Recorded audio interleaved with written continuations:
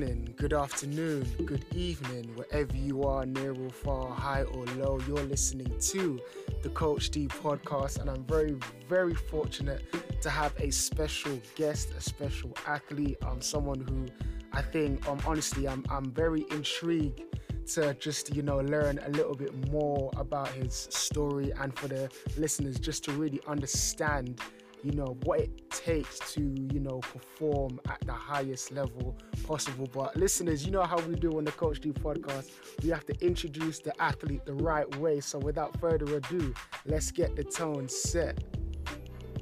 Let's get my David Stern on. Hold on. Listeners, stepping on the court at 6'8" by way of Los Angeles, California, as a freshman, was recognized as one of the top 100 junior college players in the country. He led his team to a Western State Conference championship and was a Western State South Division Conference first team All-League selection. He is a former San Diego State player who has played in the NBA G League for the LA Defenders and is now playing pro overseas in the Basketball Champions League. Listeners, give a warm welcome. Stepping on the court is Deshaun Stevens. That's love, man. That's love. I love you.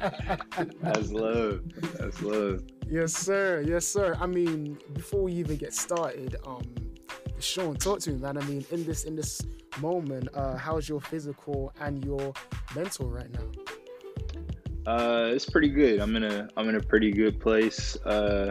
We're doing really well in our current season right now. We're sitting in first place, so that's a blessing. We're about to start playoffs, I think, in like a week and a half. So just mentally preparing for that, getting ready. Yes, sir. Yes, sir. I'm not even gonna lie. I'm at the day I'm recording this. I'm in a pretty good mood because one, basketball here in London is finally starting to open up, which is a huge plus. And number two, I think listeners already know how I rock with the Chicago Bulls.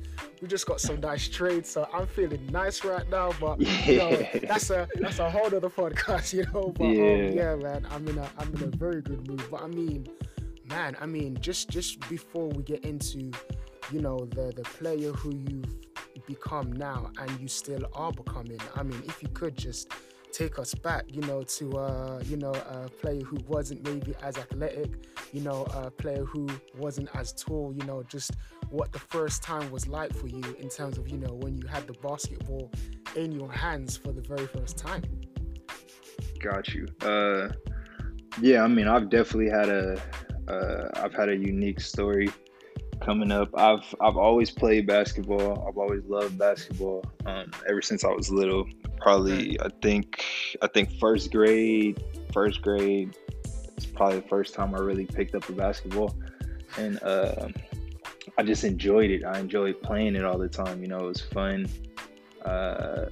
Especially growing up in LA, like I was always outside. I was always playing with my friends and just being in the city, running around. So basketball was something that I really enjoyed.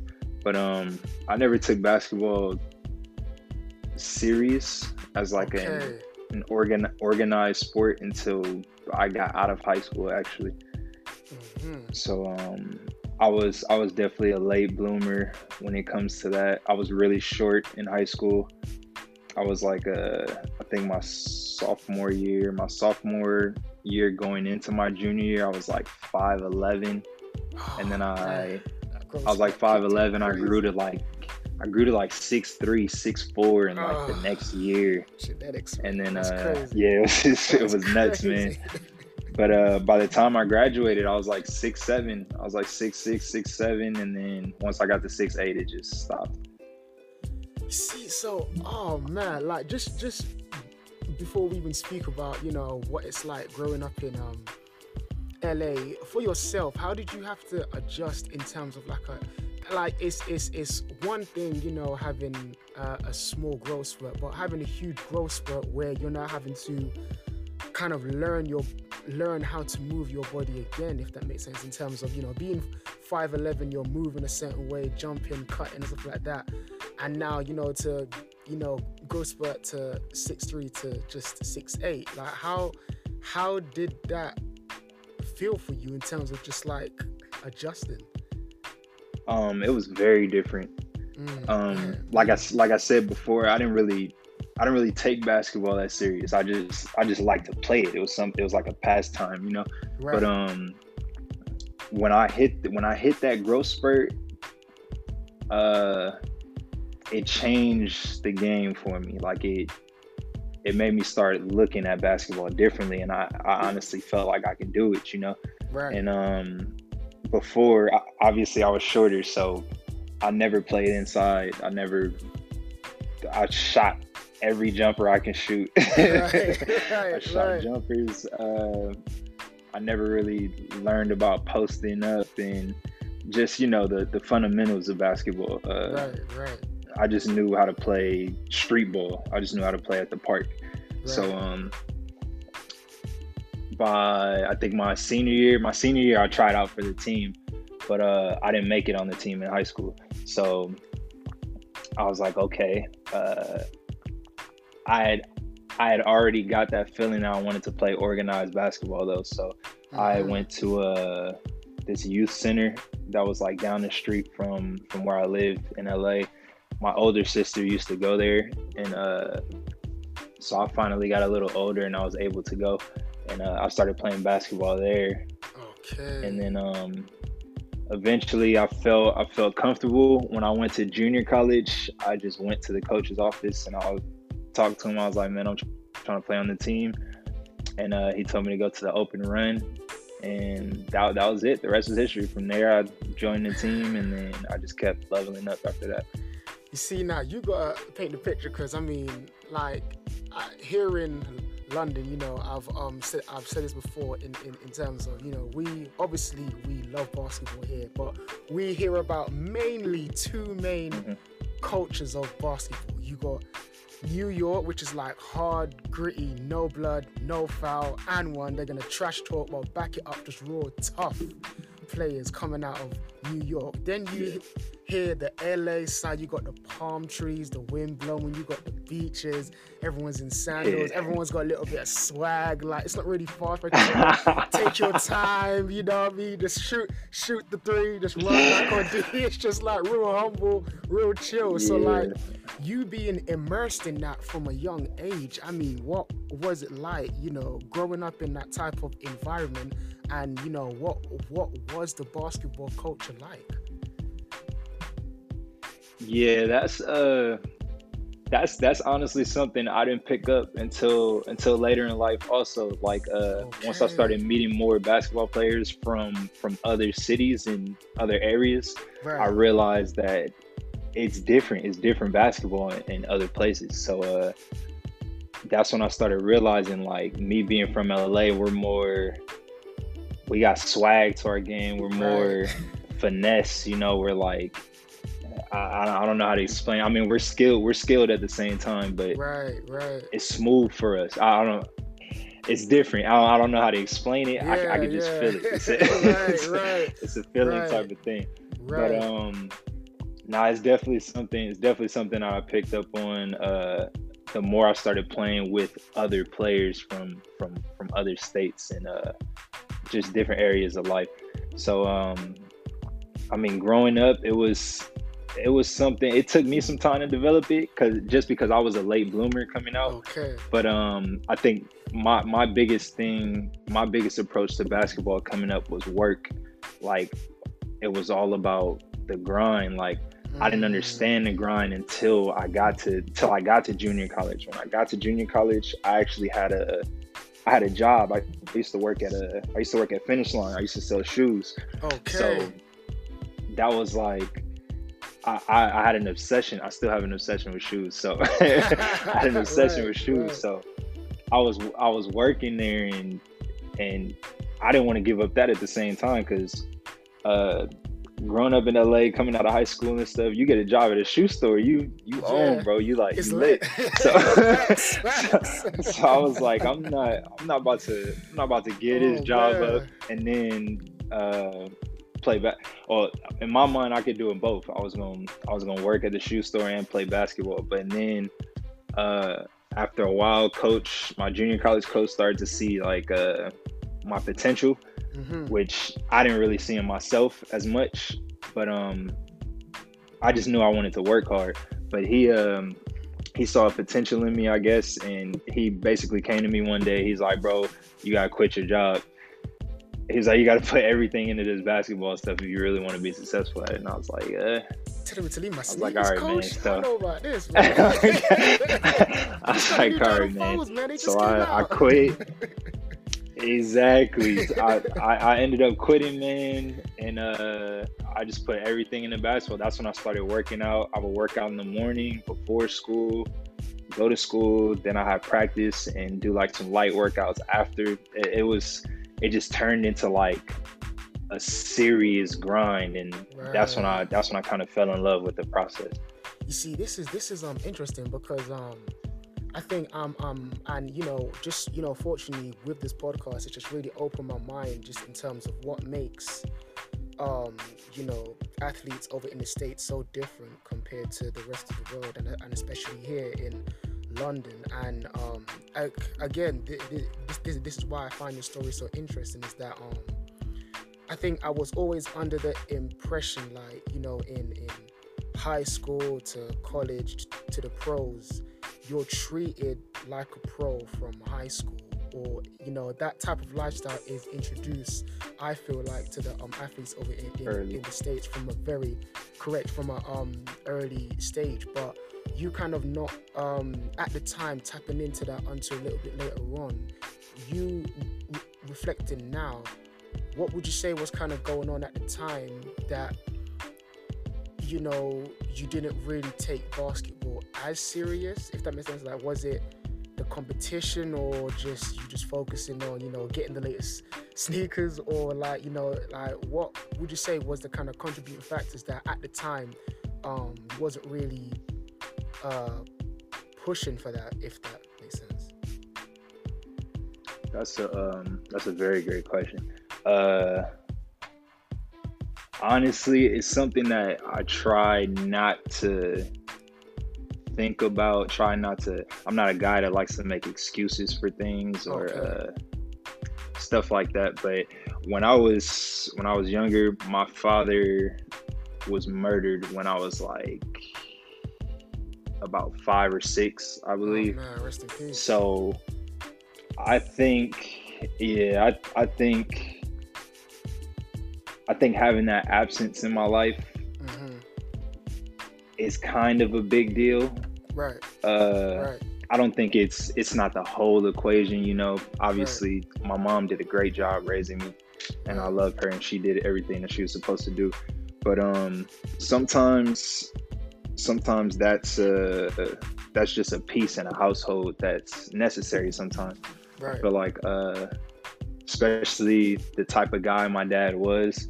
He was like a bodybuilder. Like, wow. He ran. I think he still has. Shape. He still has.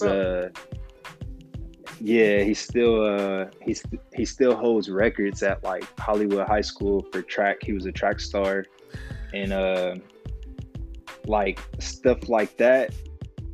I feel like he would have instilled that competitiveness in me early. Like at an earlier age, and kind of made me want to compete. But him not being there, I never looked to compete, I just like to have fun. I just like to play and enjoy myself and be happy, which was something that my mom always preached, was for me to be happy, me smiling and bringing positivity to the world. So it's not like she was telling me anything wrong, but I definitely think I didn't have that competitiveness in the house to where it drove me into sports like that at an early age. And I have an older sister, and she's not into sports either. So it was really just me, Right. Really just holding me. Holding it down. Understood. Yeah.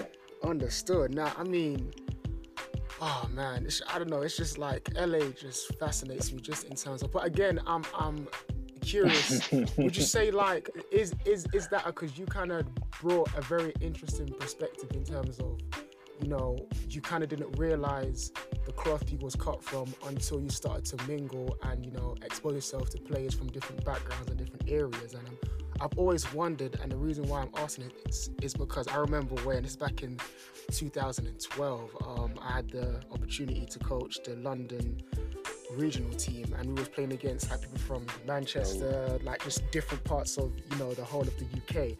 And I didn't know, because, you know, me being born and raised in London, you're in like a bubble. All you're seeing is London basketball, so you don't know how people outside of London are viewing you. And it's only when I traveled up to Manchester and you're hearing coaches say, oh, you know, London is all about street basketball, and yeah, I mean, they can do crossovers, but they ain't got the raw fundamentals. I was like, word?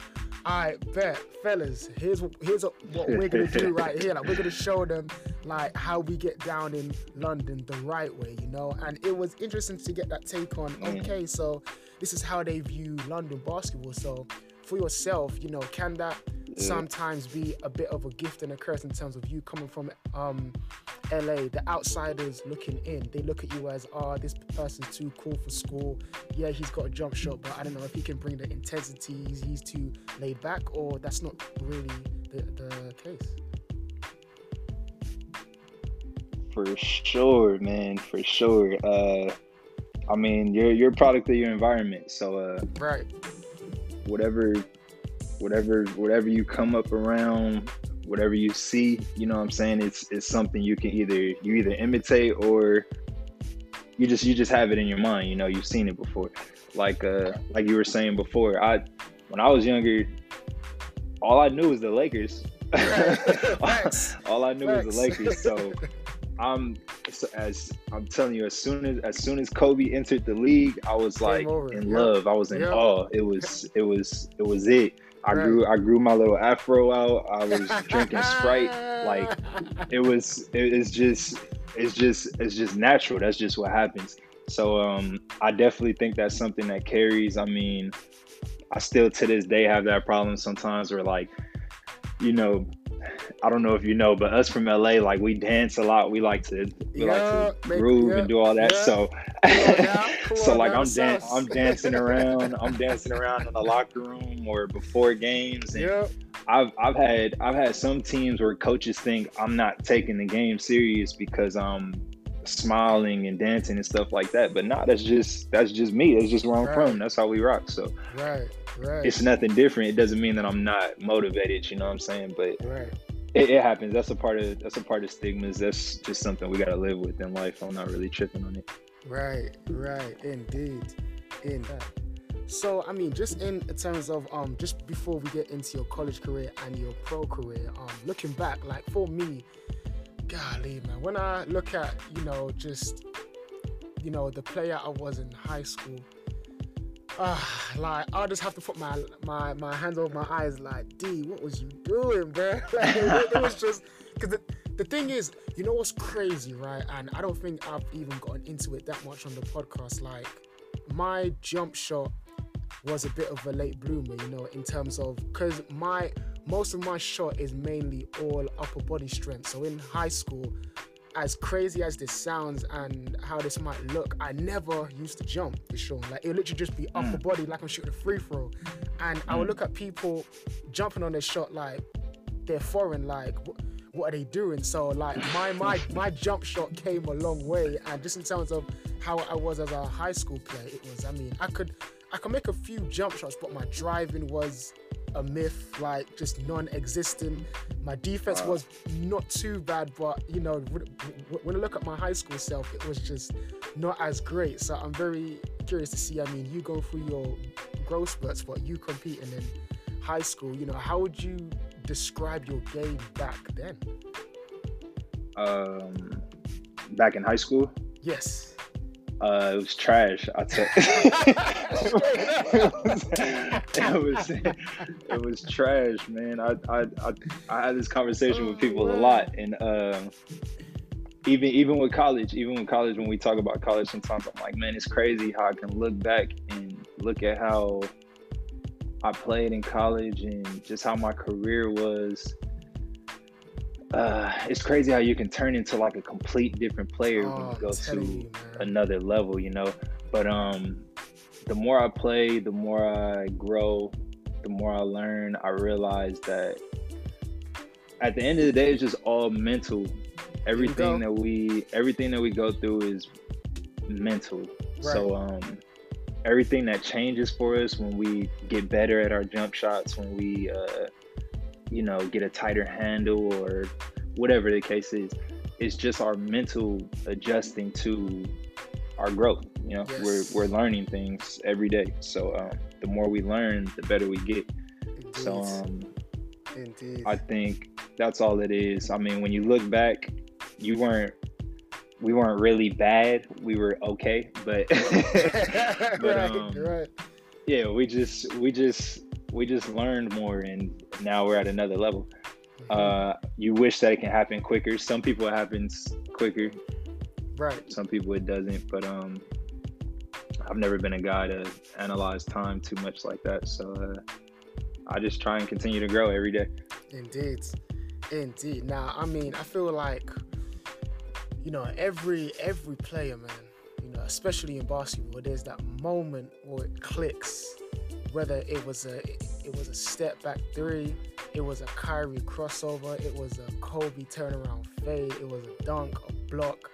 That moment where the crowd's like, yeah, like there was that moment that clicked where you knew that, hey, like I'm built for this basketball, So like, if you could just take us back, or it could have even been something recent, but for yourself, Deshaun, man, like when was the moment you realized that, oh, okay, like I'm pretty nice at this basketball, respectfully.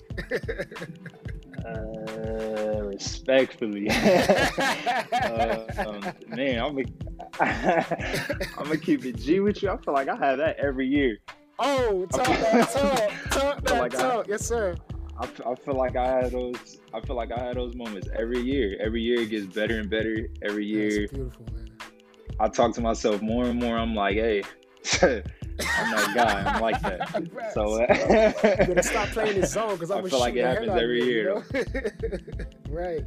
Yeah, man. Every year I try and take something different that I can get that much better at, or tweak a little bit. But yeah, man. I wish I can give you just one. Maybe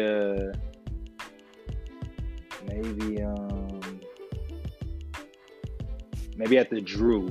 I'll say at the Drew. Oof. I played in the Drew League like that might have been like 20. It was recently. It was probably like 2015. Okay. Maybe 2015, 2016, something like that. And I played against who was it? I think it was a team with a lot of league players.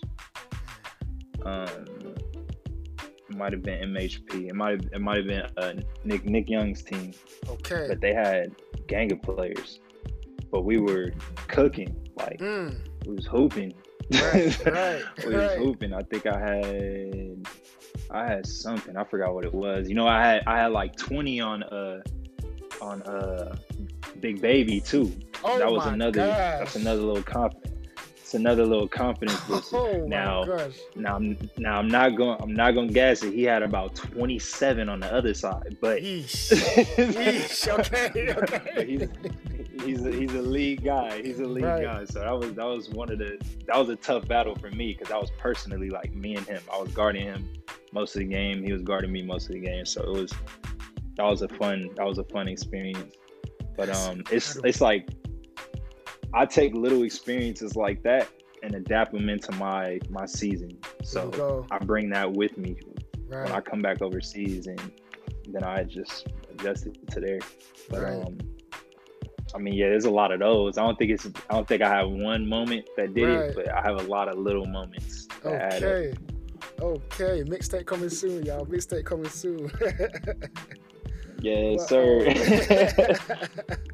I mean, just speaking about your college career, I think just before we get into it, like, in terms of what you know now, making that transition from high school to college, what are just some of the tips that you just want athletes to be aware of when, making that transition, and maybe, speaking on things that, isn't spoken about a lot that probably should be?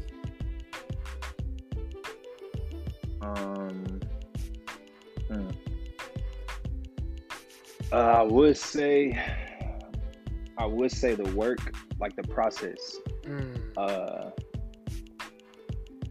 But with that being said, there's a lot of kids now that's already in love with that process, like really early. There we go. Very like true. High school, middle school kids grinding, like right. working out with pros every day. But I think that's one of the biggest things is falling in love with that process early. Like just understanding the little things it takes to be great. Like, of course, everybody wants to make a buzzer beater. Everybody wants to take the last shot and be that guy. But if you could fall in love with the little workouts, the morning workouts, the weightlifting, all the little extra stuff, man, it could take your game so far, like you can't even imagine. And that's something that took me a while to understand. I mean, I always did it. I was always a hard worker. I was always waking up for anything. Like I love to go to the workouts, but it was I was doing it because I needed to. Okay. I wasn't doing it because I wanted to. So it was a difference. Right. When you can get up and do it because you know you want to do that, that's where that elite player comes out. That's where you get tough. There we go. You see, man, I'm so grateful that you said that, and man, it's so important. I think even for myself as a coach, I can get blinded by the highlight. I mean, there's a bunch of hoop mixtape, Ballers Life documentaries on, the player dunking, hitting that crossover, and I feel like we're kind of at a time where, the fans and even players want to hear about your games, then hear about your scrimmages, just in terms Crazy. of,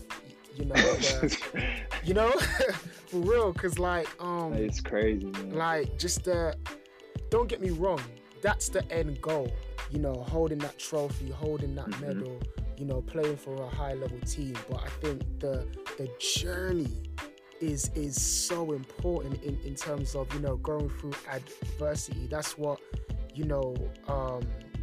proves if you're built for this or not, and you learn so much more about yourself going through that process. So I mean, what you said was absolutely spot on. But I don't know, like, for yourself, when you look at the game now and just what, some of these high schoolers are being exposed to, I mean, and you did mention that, there's a lot of them that are in love with the process and, the small things. But, for the other amount that kind of want that quick, I don't want to say quick fame, but they want that quick return of investment.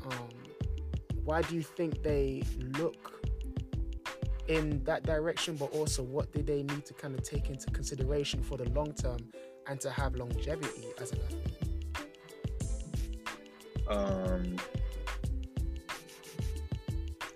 I definitely think it's this social media. Social media is a gift and a curse. Right. Because honestly, the way kids are promoted on social media nowadays is great. It's crazy. Like, right. if I had that coming up, it changes everything. Right. Even when it comes to like recruiting and just getting your name out there, it changes everything. But I also think it's a curse because they fall into looking at what everybody else has and what they're doing and what they want to imitate, and they're chasing something else instead of locking in and focusing on themselves. Right. I think that's an issue, because honestly, when my game changed was, I'll never forget, I think it was 2014, 2015 or something like that. I finally started reading. Like, I was never a big reader. I didn't like to read unless it was for school, obviously. But right. I was never a big reader, and I picked up The Mindful Athlete by George Mumford. That's my favorite book, all-time favorite book at the moment. That's my guy too. I text him, he sends me videos about mindfulness and just mentally being here, being present, you know. The Mindful Athlete, did you say? Mindful Athlete. Okay. Mindful Athlete by George Mumford. Check that out, man, for sure. Amazing book, bro. It basically locks in on how to maximize your mental when you're playing basketball or any sports. It can adapt to anything in life, honestly. Right. But it opened up my mind to how important mentally being here is, like, everywhere, being present. And I think it changed my game tremendously. And every year I get better and better at it. I lock in more. I'm learning how to block out noise and just really focus in when I need to focus in. I try and meditate too, little stuff like that. I mean, that's obviously something that you pick up along the road, but I definitely think things like reading and just strengthening your mind is something that we need to teach the kids earlier, so that they can get that quickly. That's oh man, that's spot on, man. You think, oh man, I feel like I just want to throw away my talking points and just like get into the topics right now, because I love it, because you're really bringing about some great topics, just in terms of, you know, I mean during this pandemic, because, you know, I think me and shooting is like, before we was like distant cousins, but now like each year is like we're becoming, you know, much more closer to the point where we're like, you know, brother and sister now. Like, it's you know, I really say that because, you know, I think I was, you know, introduced to shooting and taught it backwards, if that makes sense, in terms of, you know, when you shoot the ball, it's different from how you would dribble or how you would pass, when in actuality it's the same. If you can make a one-handed pass, you know, in terms of, you know, your elbow locks up, your wrist locks up, and then when you fully extend, your elbow and wrist is snapping at the same time. It's the same thing with shooting, but you're just changing the angle and the trajectory of the shot. And if I was like, damn, that makes so much sense now. But if I was taught that earlier, I probably would have been that much more of a better shooter. I probably would have made the game winner against Akron Birdie. But we ain't gonna get into that one as well. But like, you know, just like, just in terms of, you know, how you was coming up, like, you know, you not starting reading until 2014. Is there any other elements of, you know, teaching the sport of basketball that you know, when you think about it now, that was taught backwards, would you say?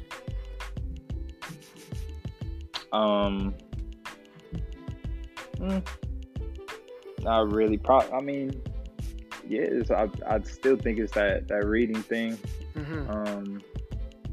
Just learning how to use your mental. I think growing up, at least me growing up, I was taught a lot just about the work and about like working harder than the other, working this, working that, and I get that. That's definitely a part of it. But I wish I would have been told about the mental aspect of basketball a lot sooner.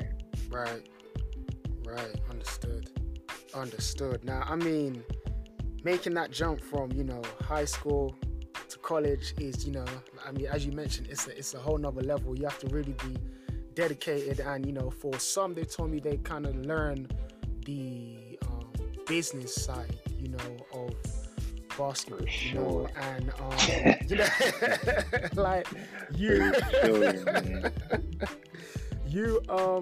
competing at San Diego State, you know, when you just look back at your time there, man, I mean, you know, how would you describe, you know, your experiences, you know, how you made that adjustment, the transition, and, you know, how that developed you for the next level?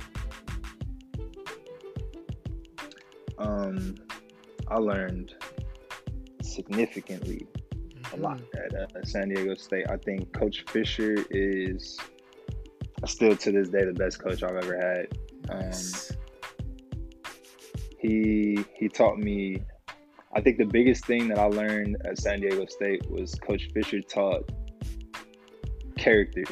He taught how to, everything outside of basketball. We know how to play basketball. We're all there for a reason to play basketball, So he was big on outside. He was big on class and how we carried ourselves in the airport and just all the outside stuff of basketball. And I think that was the biggest thing that I learned from being there is just how to carry myself in life, pretty much. And defense, of course. Defense, of course. San Diego State is a defensive college. Yes, sir. And I learned majority of my principles there. And I think I'm an elite defender. See, that's another thing. I feel like that doesn't really get taught about too much, just in terms of defense and the technique and the energy. That's a lost art form, man. Oh yes, sir. Yes, sir. I'll tell you. That is a lost art form. I'll tell you now. I mean, you've pretty much answered the question just in terms of the importance of character and making that link. How you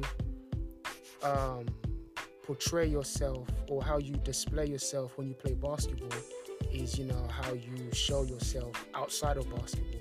Like you were saying, how your coach would teach you how to conduct yourself when you're in the airport, when you're around the court, and when you're dealing with people and things like that. So I mean, you kind of getting your first experience playing pro basketball at the G League. I mean, first off, before we even speak about your time with the LA Defenders, how did that training camp, how did that process come about?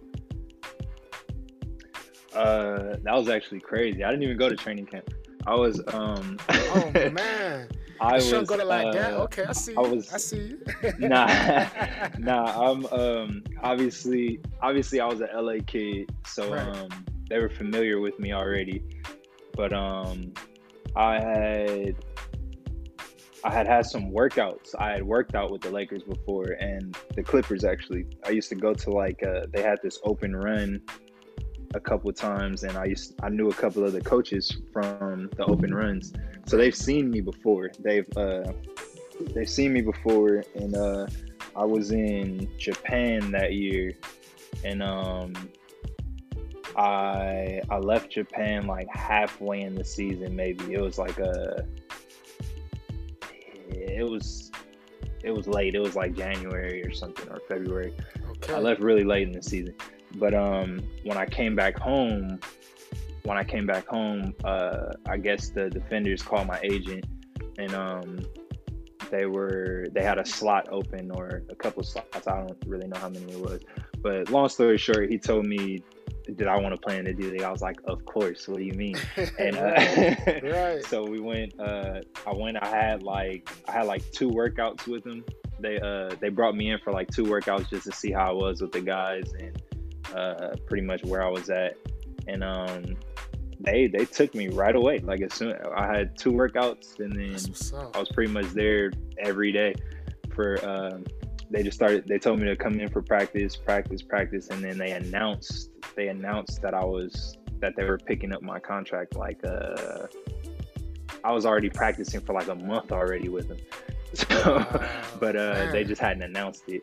But when they finally announced it, I got to suit up, and it was crazy, man. That was a big deal for me, because obviously growing up in LA. Right. When the news came out, it was like crazy. Everybody was hitting my phone. Everybody messaging me on IG, on Facebook, and everything. They're like, "Oh man, you're right there." I'm like, man, I wasn't trying to look at it that way. Right.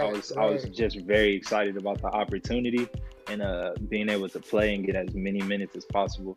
But it was an experience, man. I learned a lot, especially from all the guys I got to play with, like Vander Blue and Dewan Blair, and I mean David Nwaba. He's still in the league now.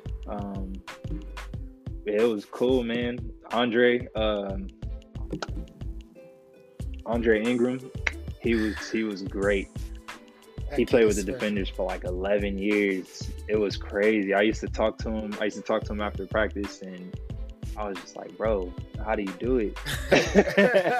how do you stay? But that's crazy. He told me, he said he just wanted to stay down. Like he felt comfortable there, and he had his family there, so he was good. And then like the next couple months, he got the call up, and I was like, wow. I was like, yo, bro, I was so happy for him. I hit him up. I was like, bro, it was all worth it. Like, right. Yeah, everything paid off. He's a hard worker too. Oh man. Oh, see, and that's something like I just love hearing those types of stories, because I mean, if you don't know, then you know sometimes you can wrongfully assume in terms of you hear about the G League, but you know who's really come from there, or is it as competitive and stuff like that. But I mean, from what I'm hearing, it's damn near just as competitive, and if more than anything, this might be a hot take, I might be dropping out the window, but I mean, I just feel like, I don't know if I can even word it in the right way, but you know, I think there's some players who's reached the NBA level, excuse me, and they're comfortable. They're kind of not trying to push to win a chip, or not trying to push for anything. They're kind of just comfortable. They enjoy the lifestyle. That's it. But when you're kind of, you know, punching up, if that makes sense, that you're really trying to, whether it's fight for a spot or just, you know, you're in that grind. Like, I just feel like you're just sharpening that iron, and you're just sharpening your tools, so that when you are put in that position to perform at the next level, you're more than ready, you know? For sure. I definitely think I definitely believe that there's some complacent guys in the league. Yes, right. But with that being said, they are extremely talented. A lot of people don't understand, like, even those guys that are on the bench in the league are good, very good. I think some people get twisted, and some people don't get it. Like, I hate sometimes when I'm on social media and I see people saying, "Oh, this guy's trash, this guy's trash." Like, bro, if you guys seen him in the gym, he's gonna bust. Like, you can't do anything. Like the Scalabrini video that just came out, where the high school kid, like bro, insane. He's a vet. He's an NBA vet, bro. You talking crazy to this guy? Like, it just makes no sense. But I get it. It happens. Kids gotta have that competitive nature early. Right. But at the same time, I'm a realist, man. So I'm gonna keep it G. Right. I know where my competition is coming from, and I'm not gonna talk crazy to them, but nor am I gonna hold anything back. I'm gonna go at you too, but I'm not gonna talk crazy like you're not an NBA vet, though. That's out of pocket. I think that's where respect comes in. But anyway, that's off topic. That's off topic. I definitely think the G League is extremely tough, because you gotta understand that that's everybody trying to get in the league, and they're literally that step from the league. So everybody's going at each other's neck every single night, and I think it's super tough. I think it's super tough. I love it though. It's like college, but without the school. Right. Just like the NCAA, just without the school. Yes, sir. Now, I mean, this next chapter, I'm just excited to speak about with you because you know, in terms of international basketball here in London, that's introduced from early. You know, I think maybe in like 15, 16, I already knew about.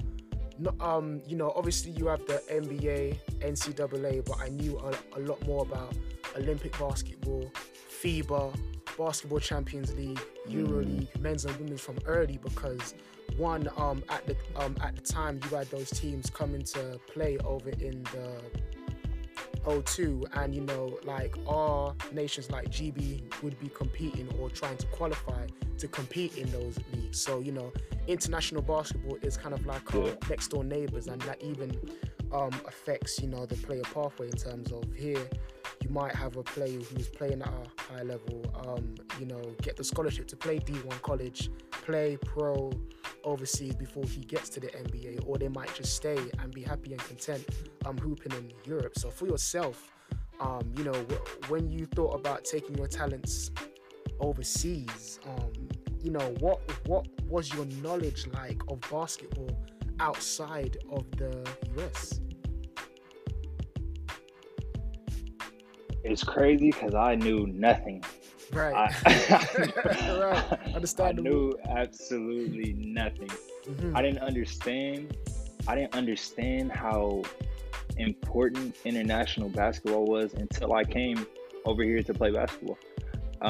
That's when I realized how crazy the Olympics is and how invested it really is. Like the entire world is a part of the Olympics. It's crazy to me. It's still to this day, like to analyze that is just crazy. Some of my teammates here, like I talked to them about going with the national team. I think we had like three or four players leave and go with their national teams. Right. And I was talking to him. I'm like, man, that's gotta feel amazing. Like going to play for your country. Like this is like there's one team for your country and they chose you. Like that's huge. Yeah.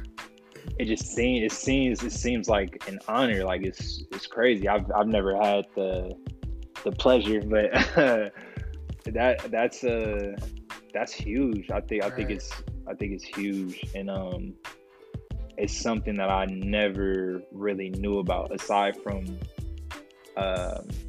growing up and seeing the Americans go play in the Olympics. I mean, we knew that, but obviously USA used to smack teams by like 50. Right. So crazy. we never. So I never thought of it as being competitive. You know, I just looked at it like, oh, they're about to go smack all these countries. But when you go out there, when I go out here and get to see it firsthand, there is some hoopers all around the world. Talk about it's dope. Right. It is dope. It's dope to see everything for real. Right. See, this is why. I'm not gonna lie. When it was the FIBA World Cup in China, I think this was 2019 or 2018? I think it was 2019. I think. And I saw the USA roster, and I was like, okay, so no KD, no Kyrie, no superstar. You just got like, you know, you got some young athletic pieces, but I ain't gonna front, Deshaun. Like you say, I'm gonna keep it all the way G. I'm gonna keep it all the way G, right? If this young roster destroys some of the best players in the world that are grown men that play Euro, that play at high level, I'm gonna be pissed. Like, there's no way these kids who have been in the league for like 3 years are smacking up teams who have like pros that been playing for longer. They've been, you know. So I was happy to you know, see the US, you know, not take it all the way there, and I can already tell the comment section in the podcast is going to go crazy. That time. Forgive me.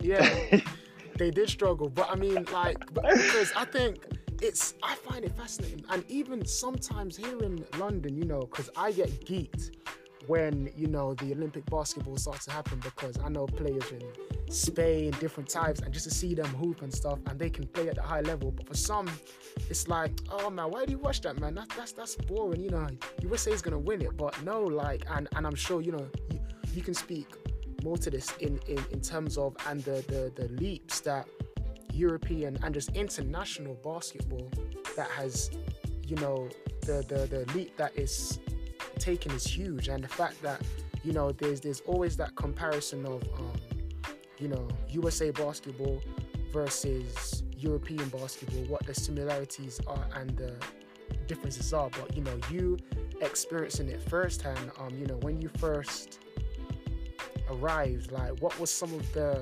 culture shocks? What was some of the things that kind of surprised you when you was kind of training with the teams and hooping with them? Man, it was a different experience every single year.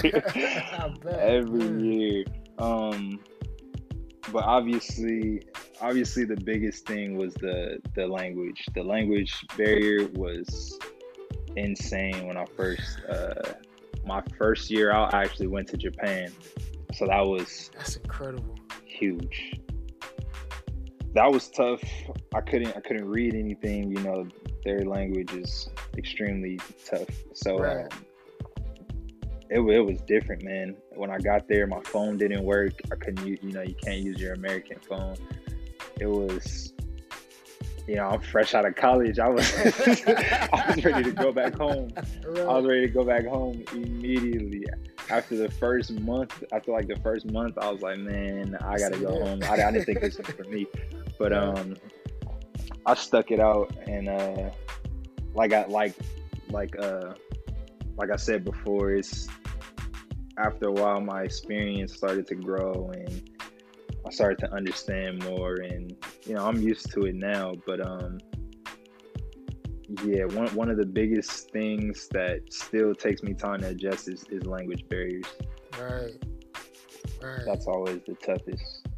Man, oh man, how are you adjusting to the? Well, I mean, not really more so now, but I think another thing that surprised me was I thought the NBA crowd was loud.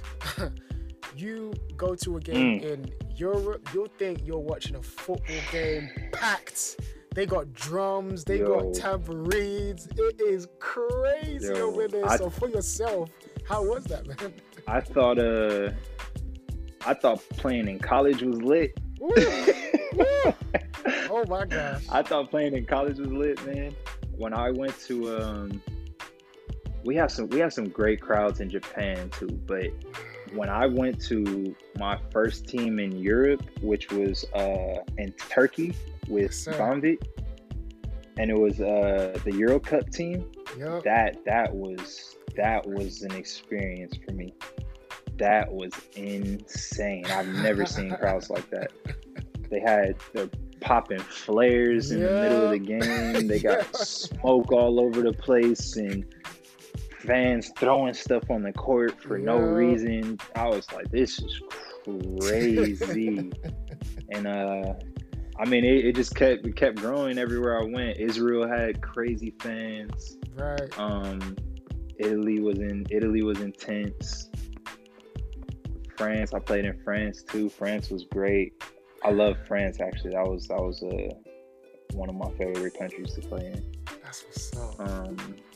Yeah, the fan base in Europe is insane. Right. I love it though. So it's very exciting. Right. It's very exciting. When I was in Israel, I had little kids running up on me at the mall, cussing me out. No, wait.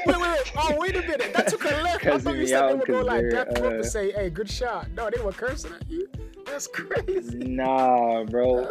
Nah, I had little kids cursing at me because I played on the other team. Because out there, I guess they have Maccabi teams, and they have Hapoel teams, and I guess it's like a government thing. I don't know, but either you're Maccabi or you're Hapoel. Right.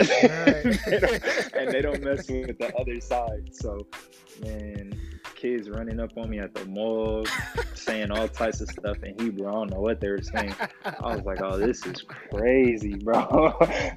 This is crazy. Oh, yeah, fans in Europe are different. It's dope though. It's definitely dope. That's what's up. So I mean, I think the next thing that I have to ask is, I mean, you're your passport must have stamps from everywhere around the world. And when you think about just, damn, like me being so great at this sport, it's just taking me to places that I never would have imagined. Like I used to look at these places on postcards or stamps or posters. Now I'm actually in these countries and walking the streets and, feeling the vibe of the city. Just in terms of you being well traveled, how has it in some ways, just shaped your view on the world? It's really crazy that you asked that, because I just posted something on my story like maybe 4 days ago. Okay. showing my my passports, because I'm on my second passport now. And that's incredible. And I was sitting back looking at them, and I'm like, wow, I'm in my second passport, man. And when I was younger, man, I didn't even think about leaving California. Like I never, right. I never visualized leaving California. So, just to look back and see how far I've gone now is kind of insane. It's still tough to fathom sometimes, because it's crazy when I talk about it with other people, especially people back at home, and it's like I seem foreign in some of my conversations. Like I'm talking about these other countries, and it's crazy. I'm talking about other countries and just other experiences that some people back at home obviously haven't had the chance to endeavor. And it's like, wow, it still grasps me, man. It's still weird. It's still weird, but it's a blessing though. It's definitely a blessing. Indeed. Now, I mean, would you say you're a different player in terms of, you hooping in the States versus, when you put on a jersey from overseas? Are you still the same player, or are you a completely different player?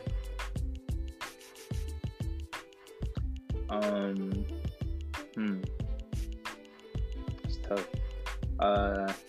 Not sure. I think me as a player personally, I'm a system player. Okay. So I think I adjust to the circumstances. Right. So depending on what that team needs from me or what that coach is asking me for, that's what I emphasize. That's what I bring to the table. I feel like I can do everything on the floor. Nice. I think I could be a very what is it called? Switch knife, or whatever it's called. Understood. Yeah. Understood. Yeah. I think I could do everything on the floor personally. But like if I go on certain teams, like say my D-League team, we had certain players that were quote unquote the scorers, or our shooters, our points. So there was things I didn't need to do on the floor. It wouldn't contribute to us winning. It would just contribute to destruction. So if my coach needs me to screen and roll hard and rebound, then I'm going to be the best player on the floor to screen and roll and rebound. That's the way I look at it normally. So when I go back home and I play in open gyms and workouts and stuff, that's when I work on everything. That's when I just hoop and do whatever I want. Okay. But when it comes to making my money, you know what I'm saying? I adjust to my system. Smart. And I adjust to what's needed. Right. So that I think that's the type of player I am, if I analyze it from the outside. But yeah, man, let it be clear, I do it all though. Right. Facts. I'm a three level player. Yes, sir. Whether people believe it or not, I'm a 3-level player. So yes, sir. Yeah, I definitely think that would be me analyzing my game though.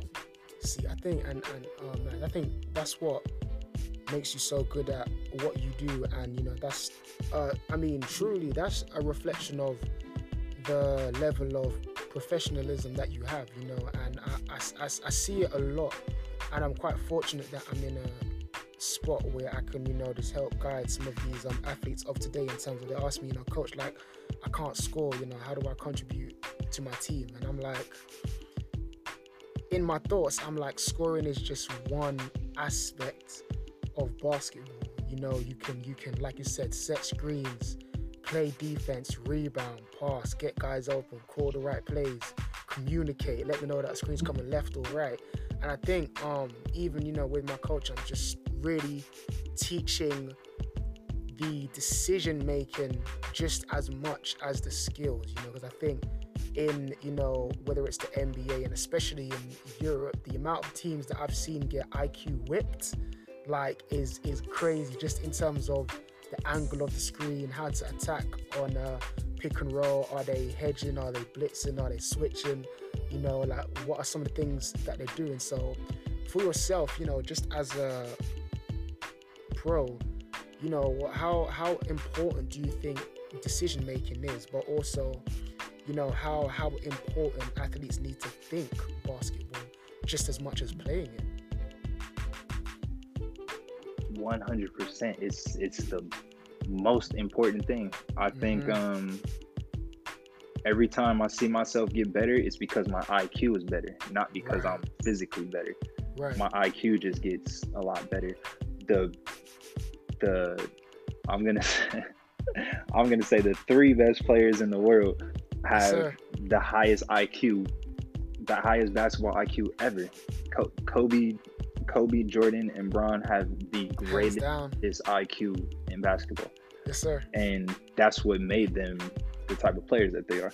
Right. When I hear players in interviews talking about LeBron, how he calls other people's plays out that's insane. in the middle of the game and stuff like that, like, bro, that's a different IQ. That's why he's LeBron. That's why he plays the way he does. Let alone he's a freak athlete and he's just out of this world. His IQ is ridiculous. He's the smartest player on the floor, and that's what turns him into the animal. Right. I think that's what it is. I think IQ is the biggest aspect of basketball. Indeed. Right. Just before we wrap up, we're gonna enter the third quarter, which I like to call the quick hitter segment. So I'm just gonna ask you some questions and see where you're at with them. So the first one, Deshaun, is what would you say is a skill that is taught by many but only mastered by a few? Oh, taught by many but only mastered by a few. Communication. Why do you mean that? Communication. I think there's a lot of people in the world that like to talk, but aren't saying anything. Right. Very true. There's a lot of people that like to talk, but they're not saying anything. So we need to figure out how to use our words wisely, speak when we need to speak, or say things that needs to be said. Sometimes we waste our breath with a lot, especially again with this social media stuff. Everybody feels like their opinion should be heard. I think it's beautiful that social media gives everybody a platform to voice their opinions, but sometimes you ain't got to voice your opinion all the time. Right. Like, sometimes it doesn't need to be heard. Right. So I think communication is a big thing in all aspects of life, basketball, sports in general. Understood. Next one is the best piece of advice you ever received. Best piece of advice. Wow. It's crazy and it's gonna sound very basic. Is my mom told me to smile. That's key. I think that's the best thing I've ever heard in my life is smile, man. Regardless of what's going on. Yes, sir. Keep your head up, man. Regardless of any trials and tribulations that you're going through, just smile, man. Other people have it a lot worse than you do. Very Life true. can be a lot worse. So just smile and move on to the next thing. Very true. I don't see a point in being sad. Understood. Gives me wrinkles anyway, so I just smile. I love it. Okay, next one. If it wasn't for basketball, I wouldn't have learnt filling the blank about myself. Oh. Wow. If it wasn't for basketball, I would not have learned. Yes.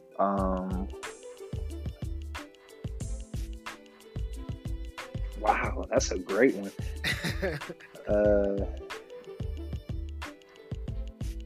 I think, you know what? Living in the present. I would have never learned how to be present. I think that's something. That's something that I'm still working on, obviously. Right. But Same. I'm a lot better today than ever before at living in the present, like not letting things from my past drag along with me, and kind of just looking at things as lessons and just moving on from them. I'm not ever worried about anything in the past. It doesn't affect me anymore. Once it happened, it happened. I'm on to the next. So I think basketball has definitely taught me how to live in the present. Nice. Understood. And the last one before we get to the fourth quarter is, what would the title of your autobiography be?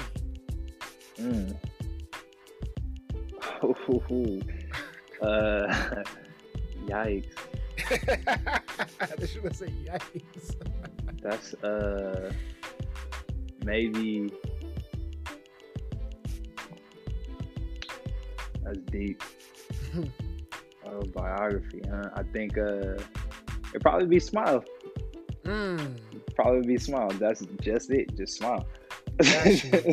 Got you. I preach that a lot, so I smile a lot. So yeah. Yes, sir. Okay, bet. So the fourth quarter, just before we wrap up, we're gonna have a little bit of fun. What I do with my guests is I give them 10 seconds to name 5 things. So for example, I might say to Sean, I'm gonna give you 10 seconds to name 5 NBA teams. And when you hear the countdown, which should be starting 10, now, 9, that's when you can just start 7, listing them off. 6. Oh, okay. As soon as the countdown starts. Right. That pressure's on. Let's get it. Okay. So the first one, we're gonna start off nice and easy. So, Deshaun, I'm gonna give you 10 seconds to name 5 NBA players. Easy. Kobe, LeBron, 9, Jordan, 8, 7, KD, 6, Giannis. 5, Easy 4. money. Boom. Easy money. We started strong. Okay, let's get it. Next one. 10 seconds to name 5 NBA teams. 10, 9, Lakers, 8, Clippers, 7, Denver Nuggets, 6, Utah Jazz, 5, Chicago Bulls. 4. Hey, you know what I love? The first two was Lakers first. Yes, Clippers. sir. I love that. Remember the order. I love it. Okay. Okay. I'm gonna give you the heads up. Okay. I'm gonna communicate that there's a screen coming from the right early. This third one is where some of the guests have fumbled a bit because they're not really that knowledgeable of it. But I think with your expertise, this one you should be able to get. So let's see how you do. Okay. So Deshaun, 10 seconds to name 5 NBA coaches. Oh my God. Okay. 9, Phil Jackson. 8, Yes, sir. 7, Pop. 6, Doc. 5, 4, 3, 2, 1.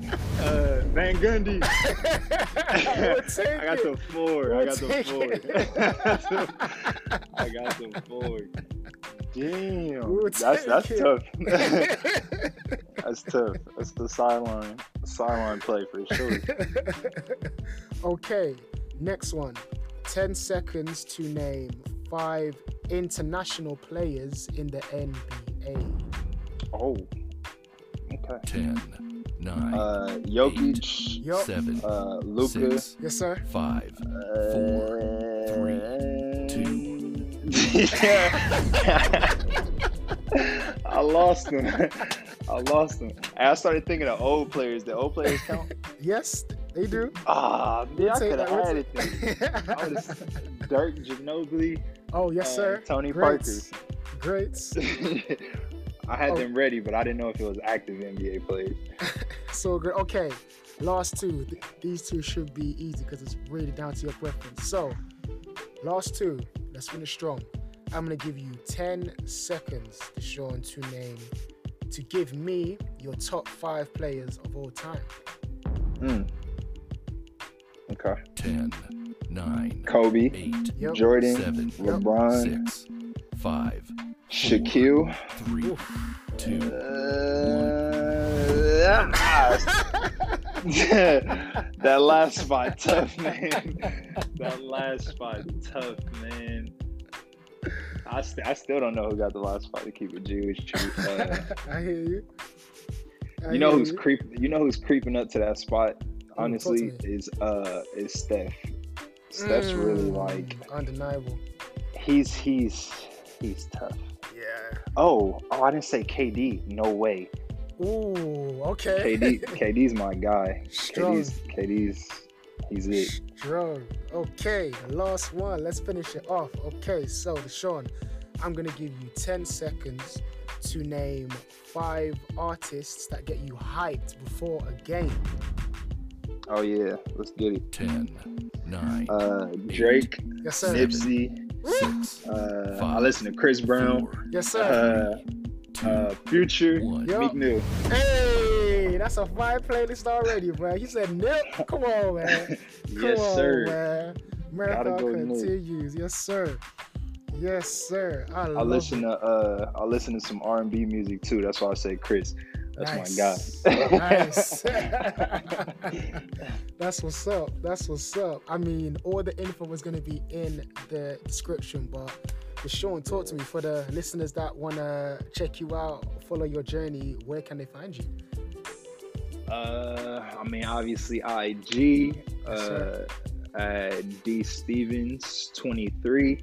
I got Twitter, all that. I mean, sometimes I use it, sometimes I don't. I definitely very active on my IG. I mean, there's YouTube. I'm still playing in, our Champions League is over for us, but you can always pull stuff up. Yes, And sir. yeah, we're about to get in the playoffs. Bakken Bears, Denmark, Let's get and it. hopefully get a championship in a couple weeks. So I'll get back at you about that. Yes, sir. Yes, sir. Yes, sir. Fingers crossed. Right, listeners, Yes, we sir. appreciate your time. This is myself and Deshaun Stevens signing out.